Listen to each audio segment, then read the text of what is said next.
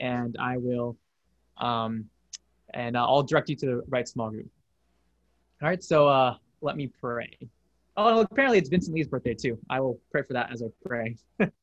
uh, Lord, thank you so much for today. Thank you for birthdays like Ryan Chin and Vincent Lee.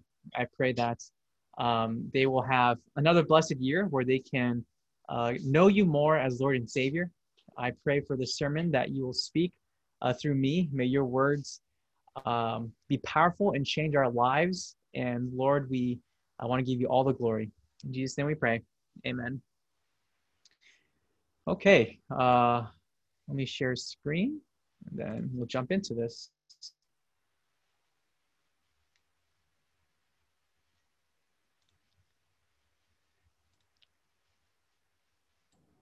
Okay, so hopefully you guys should see that. If not, just let me know. So today we're going to talk about humility, and we're going to unpack how humility is the key to receiving God's grace. Last week we learned about how God opposes the proud but gives grace to the humble. And so the natural question is, how do I become humble? And I think for a lot of us here as Asians, there's a lot of ways we can look humble. If you're eating at a restaurant and at the end someone has to pay for the bill, people are usually fighting for the bill. Oh, let me pay for it. Let me pay for it. And it's humility, but really maybe it's us not wanting to avoid the feeling of maybe looking ungrateful or something like that. Or imagine when someone says, oh man, you're so good at basketball. You're such a good artist. You're so smart. How do you get an A without studying? And maybe you say, oh no, like it's okay. I'm really not this way. And I'm not that smart. I'm not that athletic or whatever. And so these might be ways we try to be humble, but I want to talk about today the biblical way to be humble. Okay, so here's a recap from last week. So last week we talked about the problem that Christians argue and fight because of their struggle with conflicting passions for good and evil. Right? We talked about how struggles and we fight with one another, we argue with one another. It's because we have conflicting passions. Okay, and then the bottom line is that these conflicting passions reveal that we are cheating on God. We are adulterous people, as James was saying. And then the solution is God gives more grace to the humble. This is the good news for last week, that God gives more grace to the humble. And so today, the natural question is, if God opposes the proud, but gives grace to the humble, how do I become humble? How do I become a humble person? And this is what we're going to unpack today. So today is 4 ways to grow in humility. So there'll be 4 ways that we can grow in humility today. So if you have your Bibles, please turn to James chapter 4. And we're going to talk about 4 ways that we can grow in humility. So I'll give you a second to turn to James chapter 4.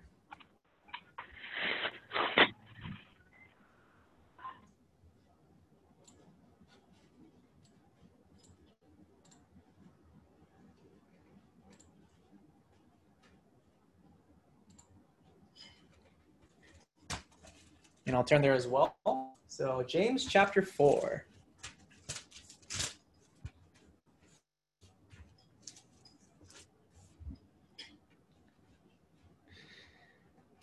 Okay. So we're going to go through verses 7 to 10. Actually, we'll start with 6 to 10, even though we went through 6 last week. I'm going to read it all at once, and then we're going to unpack it a little bit at a time. So James chapter 4, starting in verse 6. But he gives more grace. Therefore it says, God opposes the proud, but gives grace to the humble. Submit yourselves therefore to God. Resist the devil, and he will flee from you. Draw near to God, and he will draw near to you. Cleanse your hands, you sinners, and purify your hearts, you double-minded. Be wretched and mourn and weep. Let your laughter be turned to mourning and your joy to gloom. Humble yourselves before the Lord, and he will exalt you. So the first way to grow in humility is to, number 1, submit to God's authority. submit to God's authority. The very first verse of verse 7 is to submit yourselves, therefore, to God, James chapter 7. And so that word, therefore, it means if God gives grace to the humble, therefore you should do these things. Therefore, submit yourself to God. And to submit yourself to God means to place yourself under his authority, to obey him in all things. You can think of maybe a soldier who lines up at the call of his commanding officer. You can think of an athlete who lines up on the baseline when his coach blows the whistle. Think of a student who follows directions when his teacher gives instructions. Think of little Jimmy who has to take out the trash when his parents ask him to. And so we are all used to submitting to authority in our life. And so on an infinite scale, mankind, we are created to submit to God's authority. And so what I'm going to do today, I want to talk about application throughout the sermon instead of addressing at the very end. So each point will have an application point. So here's my application for this point. I want you guys to understand culture's agenda to elevate the self, not God, as ultimate authority. Here's what I mean by that. If you've heard the term postmodernism before, it basically means there is no absolute truth. Another term could be relativism. There is no absolute truth. And what that means is that each person has the privilege of discovering their personal truth on their own. And as a result, if you can discover your personal truth, and if I can discover my personal truth, we have to be tolerant of one another's personal beliefs. And so culture does not believe in absolute truth. This is why you see things like abortion. For Christians, we believe abortion is murder. But for other people, they might say, hey, it's my body, my choice. I'm the ultimate authority in my life. So I get to decide what to do with my body. That is a result of a relativistic culture, a postmodern culture. You can think about gay marriage when they argue that love is love. If I love somebody, shouldn't I be able to express my feelings? How dare you Christians tell me how to feel? You can see that's a result of a postmodern relative thinking, that there is no absolute truth. Or even the gender issues. If I identify as a woman, who's to tell me that I can't identify as a woman and join a woman's sport? If I have my personal truth, no one can tell me what to do. How dare you call me a he when I'm a she? So these are the things that our culture is going through. And this all seems fine and dandy until maybe a 50-year-old man comes up to you and says, hey, I am age fluid, so I actually identify as a 15-year-old boy, and I am now in love with a 15-year-old girl. From a postmodern perspective, there is nothing you can say or do to argue against that, because that is his personal truth. And that's actually a thing nowadays, being age fluid. And so you can see how crazy our world is becoming when we can't even accept absolute truth, that this is something God has ordained. So therefore, it is crucial that every Christian today, that we submit to God's authority. The reason our world is becoming chaotic and we have all these issues and conflict, it's because people reject God's authority and they want to create their own personal truth. If you can understand how postmodern the worldview thinks, you can really understand why the world is the way it is. So I want you guys to be understanding of culture's agenda. So this is the first act of humility, to submit to God, his authority, and to his scriptures. There's a second way we can grow in humility. Second way is to resist the devil's temptations. Resist the devil's temptations. Look again at verse 7 in chapter 4 of James. It says, submit yourselves therefore to God, resist the devil, and he will flee from you. Okay, so resist the devil, and he will flee from you. If you submit to God, you must resist the devil. You could probably say something like, if you love the Lakers, you must hate the Celtics. If you love UCLA, you must hate USC. If you love being clean, you'll hate being dirty. If you love working hard, you'll hate being lazy. So it makes sense that if you love God, you must oppose or resist the devil. The reason being is the devil's primary purpose in life is to do anything and everything to separate God and mankind. So how do you oppose the devil? That's very abstract. Well, you oppose the devil by using the word of God. when he tempts you. Okay, I want you to think about Jesus's ministry. Remember that when he first started his ministry, before he went out and did miracles, the very first thing after he got baptized was that he was led into the wilderness to be tempted by Satan. Remember, Jesus had been fasting 40 days and 40 nights. He's really hungry, and Satan says things like, if you are the Son of God, command these stones to become loaves of bread.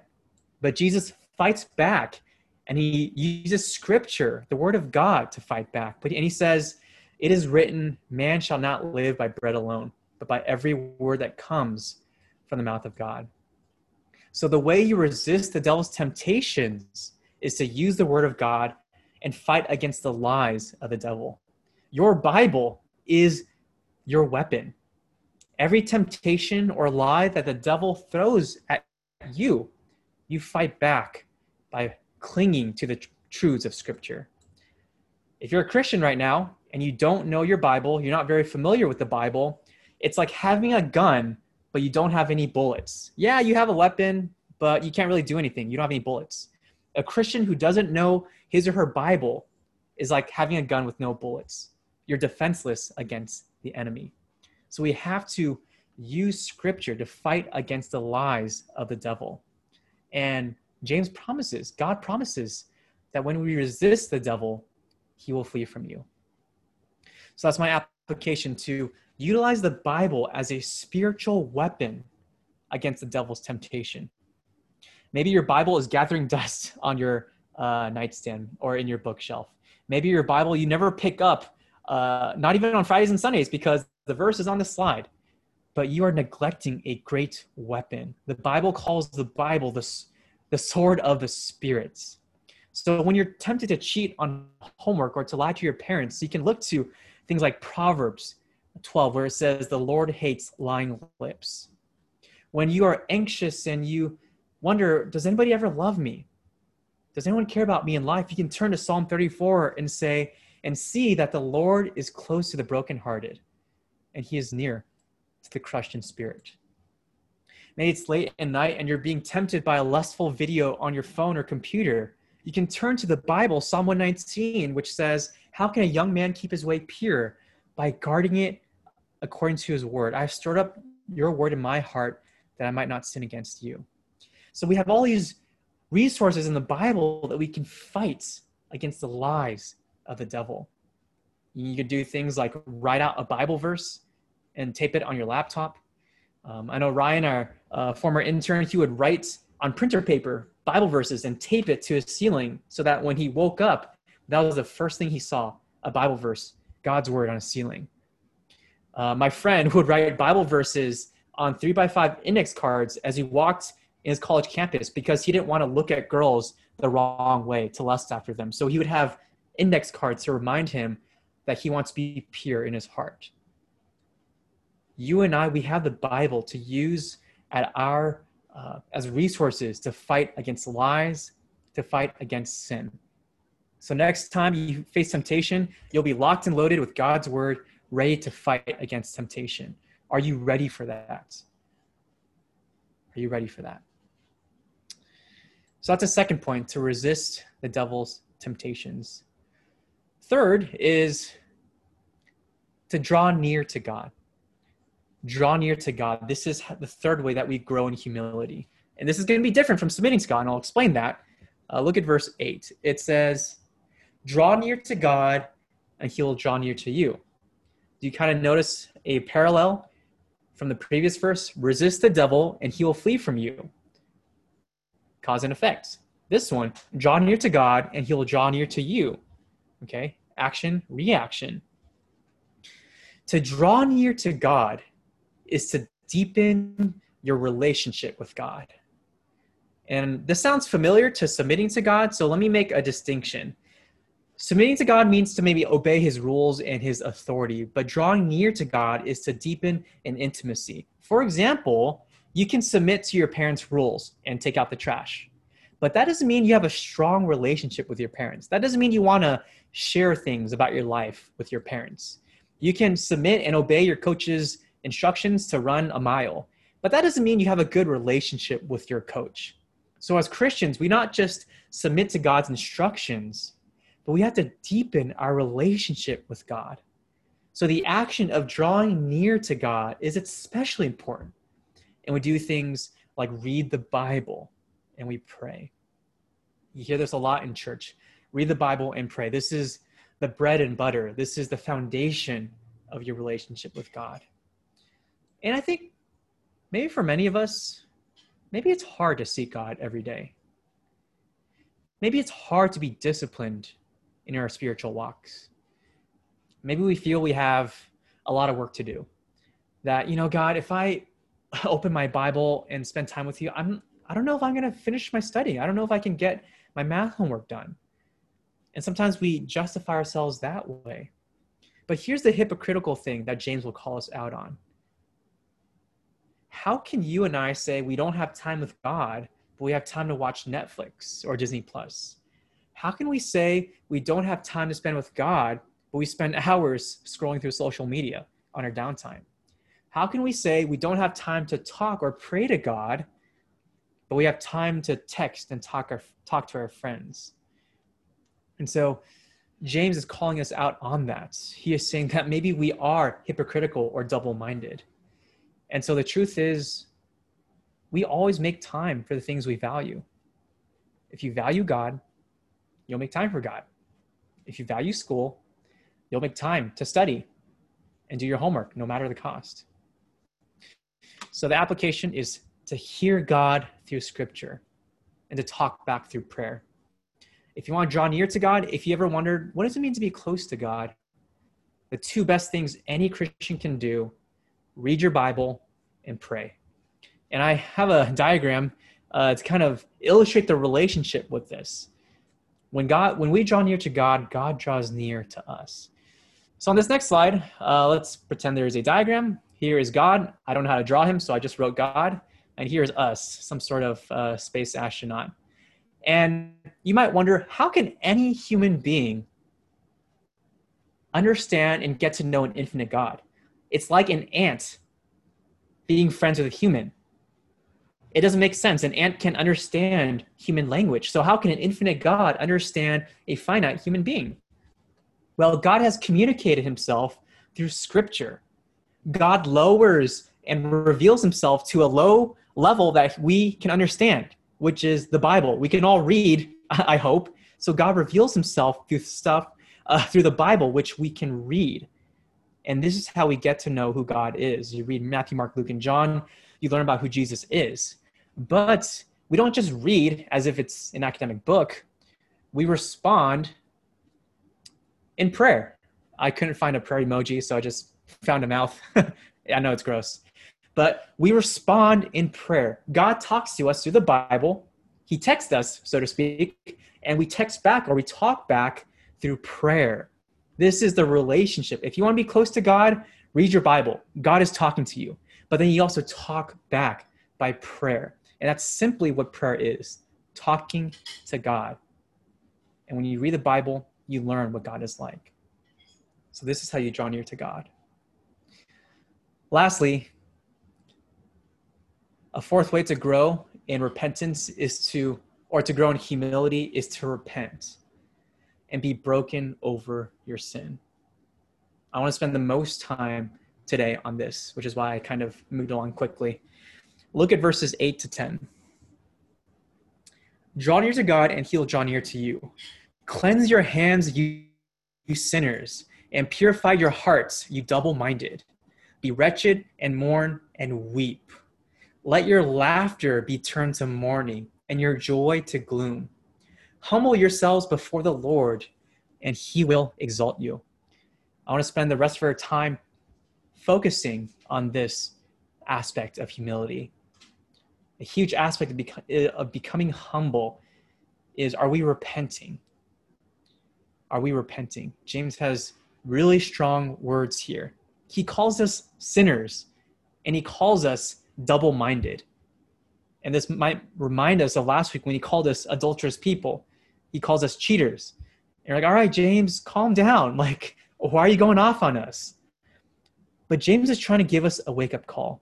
He sees that Christians are trying to be friends with the world and trying to be friends with God at the same time.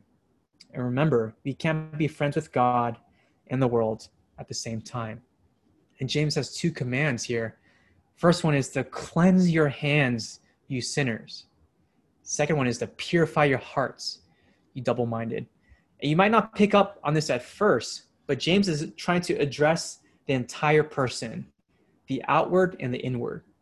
To cleanse your hands is to cleanse the outward actions, okay? While to purify your heart is to address the inward attitude. James is addressing the entire person. We must be clean outwardly in our conduct and the way we talk and think and speak, but we have to be clean inwardly, our desires, our thoughts. And so James is trying to communicate this with us, that only those with a clean hands and pure hearts can be near to God. But here's the problem. We're not clean. We can't forgive ourselves. If you've ever had a dirty shirt, have you ever tried to clean your dirty shirt by rubbing the shirt against itself? It doesn't work because you're just rubbing the dirt around. You need a cleaning agent like water or soap or detergent. And in the same way, we can't clean ourselves. We need an outside force. We need God to be the cleansing agent to clean us. That's why James says to be wretched and mourn and weep. This is very different from James chapter 1 when he says, count it all joy when you encounter various trials of many kinds. And how he is calling us to be wretched and mourn and weep and let our laughter turn to mourning. And that might be really odd. James, are you telling us we can't laugh? Are you telling me that I can't have fun, that I can't watch funny movies? That sounds cruel. Why would the Bible tell us to do that? No, that's not what James means. James defines laughter as a sign of a foolish person, at least in Old Testament literature. So laughter was a sign of a person who just lives for pleasure. For example, let's say you had a non-Christian friend and you said, hey, you want to come to church? Do you want to learn about God?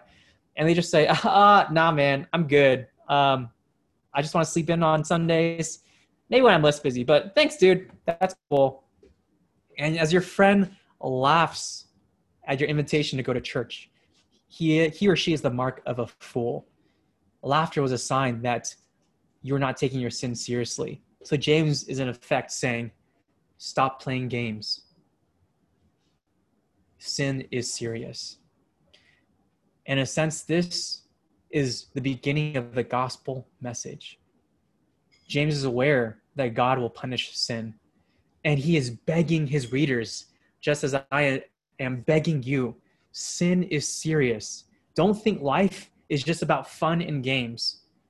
Life isn't just about getting good grades and going to a good college and living the American dream of success. There is a heaven and there is a hell. What good is it if you get into Harvard and you buy a mansion, make a lot of money, but when you die, you're condemned in eternity in hell? That was all a waste. James is trying to wake us up that the realities of heaven and hell are real. Does sin terrify you? The gospel message is that God punishes every sinner, which is me and which is you. But the gospel, which means the good news, is that Jesus Christ took the punishment. He took the wrath of God. He died on the cross 2,000 years ago so that your sins and my sins could be done away with. And it fell on his shoulders and not us. So that's why as Christians, we are united by the gospel. We are united by the blood and sacrifice of Christ, because by his sacrifice, we have been forgiven. This is why the need to repent of our sin is so, so important. You want to grow in humility? Start by repenting. Repent of sin and realize for what it is, a monstrosity in the eyes of God. Now, I want to talk about how we react to sin. There's about 110 people right now in this chat. It's a lot. And we all have different reactions to sin. And I think there's two extremes we have to be very, very careful of. My next slide, I try to have a little fun with this. But our application for this, we have to develop a godly grief over your sin. But there's two extremes we have to be very careful of. One extreme is this: despair. When you sin, sometimes some of us despair. God could never forgive me. How could God ever love me after I sin again and again and again? The person who despairs over sin, it's dangerous and unhealthy because it blinds you to the love of God. You're so focused on how messed up you are, you can't see how much God loves you and is offering salvation. This is dangerous. A lot of people think this is healthy, that if I just wallow in my shame and in my brokenness, this is pleasing to God. No, you're missing out. Jesus wants to change your life. And we can't miss out on that because we're so focused and on our own sin. The other extreme is disregard and lack of concern. Oh, well, God's going to forgive me anyways. Isn't God's love infinite? Well, okay, I'll just cheat on this homework. God will forgive me anyways. Okay, I'll just look at pornography. God will just forgive me anyways. Isn't his love everlasting? And so the other extreme when we react to sin is to have a lack of concern, to disregard it. And we are blinded to the justice of God. Our heart has become hardened, and we see God's grace like a credit card. I'll just swipe that credit card of God's grace, and I'm good to go. This is also very unhealthy. We are blind to the justice of God. A healthy response lies somewhere in the middle, a godly grief. Now, in the middle, you are broken over your sin, and you see how horrible your sin is, but you also recognize that God's grace is greater. Remember last week. Somewhere in the middle is a healthy response to sin, that when I sin, I should be broken. Maybe it does lead me to tears, but I do not stay there. Because when I try to take care of my sin on my own, that's dangerous. I have to run to God. God's grace is greater, and I need to run to the cross for forgiveness and change. This is what it means to mourn and weep and be broken over my sin. Are you moved to godly grief over your sin? Or do you lean towards both extremes, whether of despair or lack of concern? I want to share a time in my life when I hit rock bottom and I just felt at the end of my rope over my sin. I think maybe most of you guys know by now, but my story in my past was that I had an addiction to pornography. It was my secret addiction that I tried to keep a secret for most of my life, probably. And, I discovered it as a teenager and was just trapped, and I didn't know who to turn to for help. I knew it was wrong before God, but I didn't really want to change. I just wanted to stop feeling so guilty. And I didn't feel guilty, or I didn't feel the need to actually change. And this was worldly sorrow. This was despair. I was trapped in this prison, in this addiction, and it would continue for many years. And I never really saw the need or desire to really do the hard step of change. It wasn't until late college where I began seriously asking for help, talking to older mentors, trying to memorize Bible verses, and installing software on my phone and computer to basically have other friends and brothers get to know what I'm doing on the internet. They would know my internet activity, which is really scary if we have an addiction like that. And I remember years into this battle, I was putting 100%, it felt like, and it just felt like nothing was changing. It just felt like I wasn't really improving, that I was making 5 steps forward and maybe 10 steps back. And I remember talking to my mentor and just feeling so broken and saying, like, what am I doing wrong?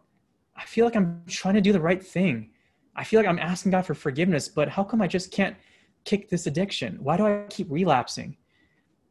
I remember driving home after meeting with my mentor and just at a stoplight and just kind of breaking down and crying and basically saying to God, I don't want to live like this anymore. God, I just want to make you happy, God. God, I just want to make you proud of me. And I just know my sin is, I know it's not what you want. And I just was broken. And the tears were just something that, which is natural expression. I wasn't trying to force anything. And a song came on the radio, I think from the Gettys, the song, "Oh Great God." And it goes, and it says, help me now to live a life that's dependent on your grace. keep my heart and guard my soul from the evils that I face. And as I was just at that stoplight, I just was at the end of my rope. I'm like, God, I can't fix myself. I need your grace. And I know no matter how many Bible verses I memorize, no matter how many hours I pray, at the end of the day, it's still God's grace that changes me. And that was a time in my life where I hit rock bottom, and I just realized I can't do anything. I need God's grace to help me. And looking back now, when I look at that moment in my life, it's totally true. I can say now that God, he has healed me from this addiction, and it wasn't because I had a special method or a special prayer or a special routine. It really was God's grace. I found gradual victory, but at a certain point, God just took it away from me, if I could put it so bluntly. I don't know how else to describe it. And I can't say, oh, I was such a good Christian. It's because I'm a pastor. It's because I was in Bible drill. It was none of that. It was God's grace. And that's why if you are caught in any sort of sin, any pattern of sin, I want to beg you, there's nothing you can do to fix yourself. It is only the cross of Jesus. The blood of Christ forgives you, and the blood of Christ empowers you to live in new ways. You can't beat your sin by your own willpower. So weep over your sin. Be broken over your sin. Hit rock bottom. And when you're at the bottom, God is there. God's grace is available to you. And so this is the final step of seeking humility. Radically repent of your sins. Weep over your sins. Here's the recap of today, the 4 ways of growing in humility: submitting to God's authority, resisting the devil's temptations, drawing near to God, repent and be broken over your sin. I want to spend a lot of my time on the last one because it's so near and dear to my heart. I know I'm not perfect. I know maybe people think pastors are perfect, but if you knew my history, if you knew my past, you would know that I was just a struggling Christian, just like you and I. And I still am. I still have to bring my sins before God each and every day. And so I want to encourage and beg you guys. God opposes the proud, but gives grace to the humble. So let's start on that path, growing in humility. Here's my big idea, and then we'll wrap up. Humble yourself before God by repenting of your sins in order to receive his grace, to walk in love with God and others. If you're here today and you're not a Christian, I want you to consider what repentance might mean for your life. To repent is to turn the other way, to make a U-turn. You once were living one way, and now you give your life to God. Consider what it means to repent and give your life to God. If you're a Christian here, I also want you to consider repentance. Though you are a Christian, maybe you're backsliding. Maybe you're struggling with an addiction or a sin, and you want to be friends with God in the world. Repent. Repentance is not just a one-time thing you do. It's ongoing. So submit to God, resist the devil, draw near to God, repent of your sins. This is the path to humility. Let me pray for us.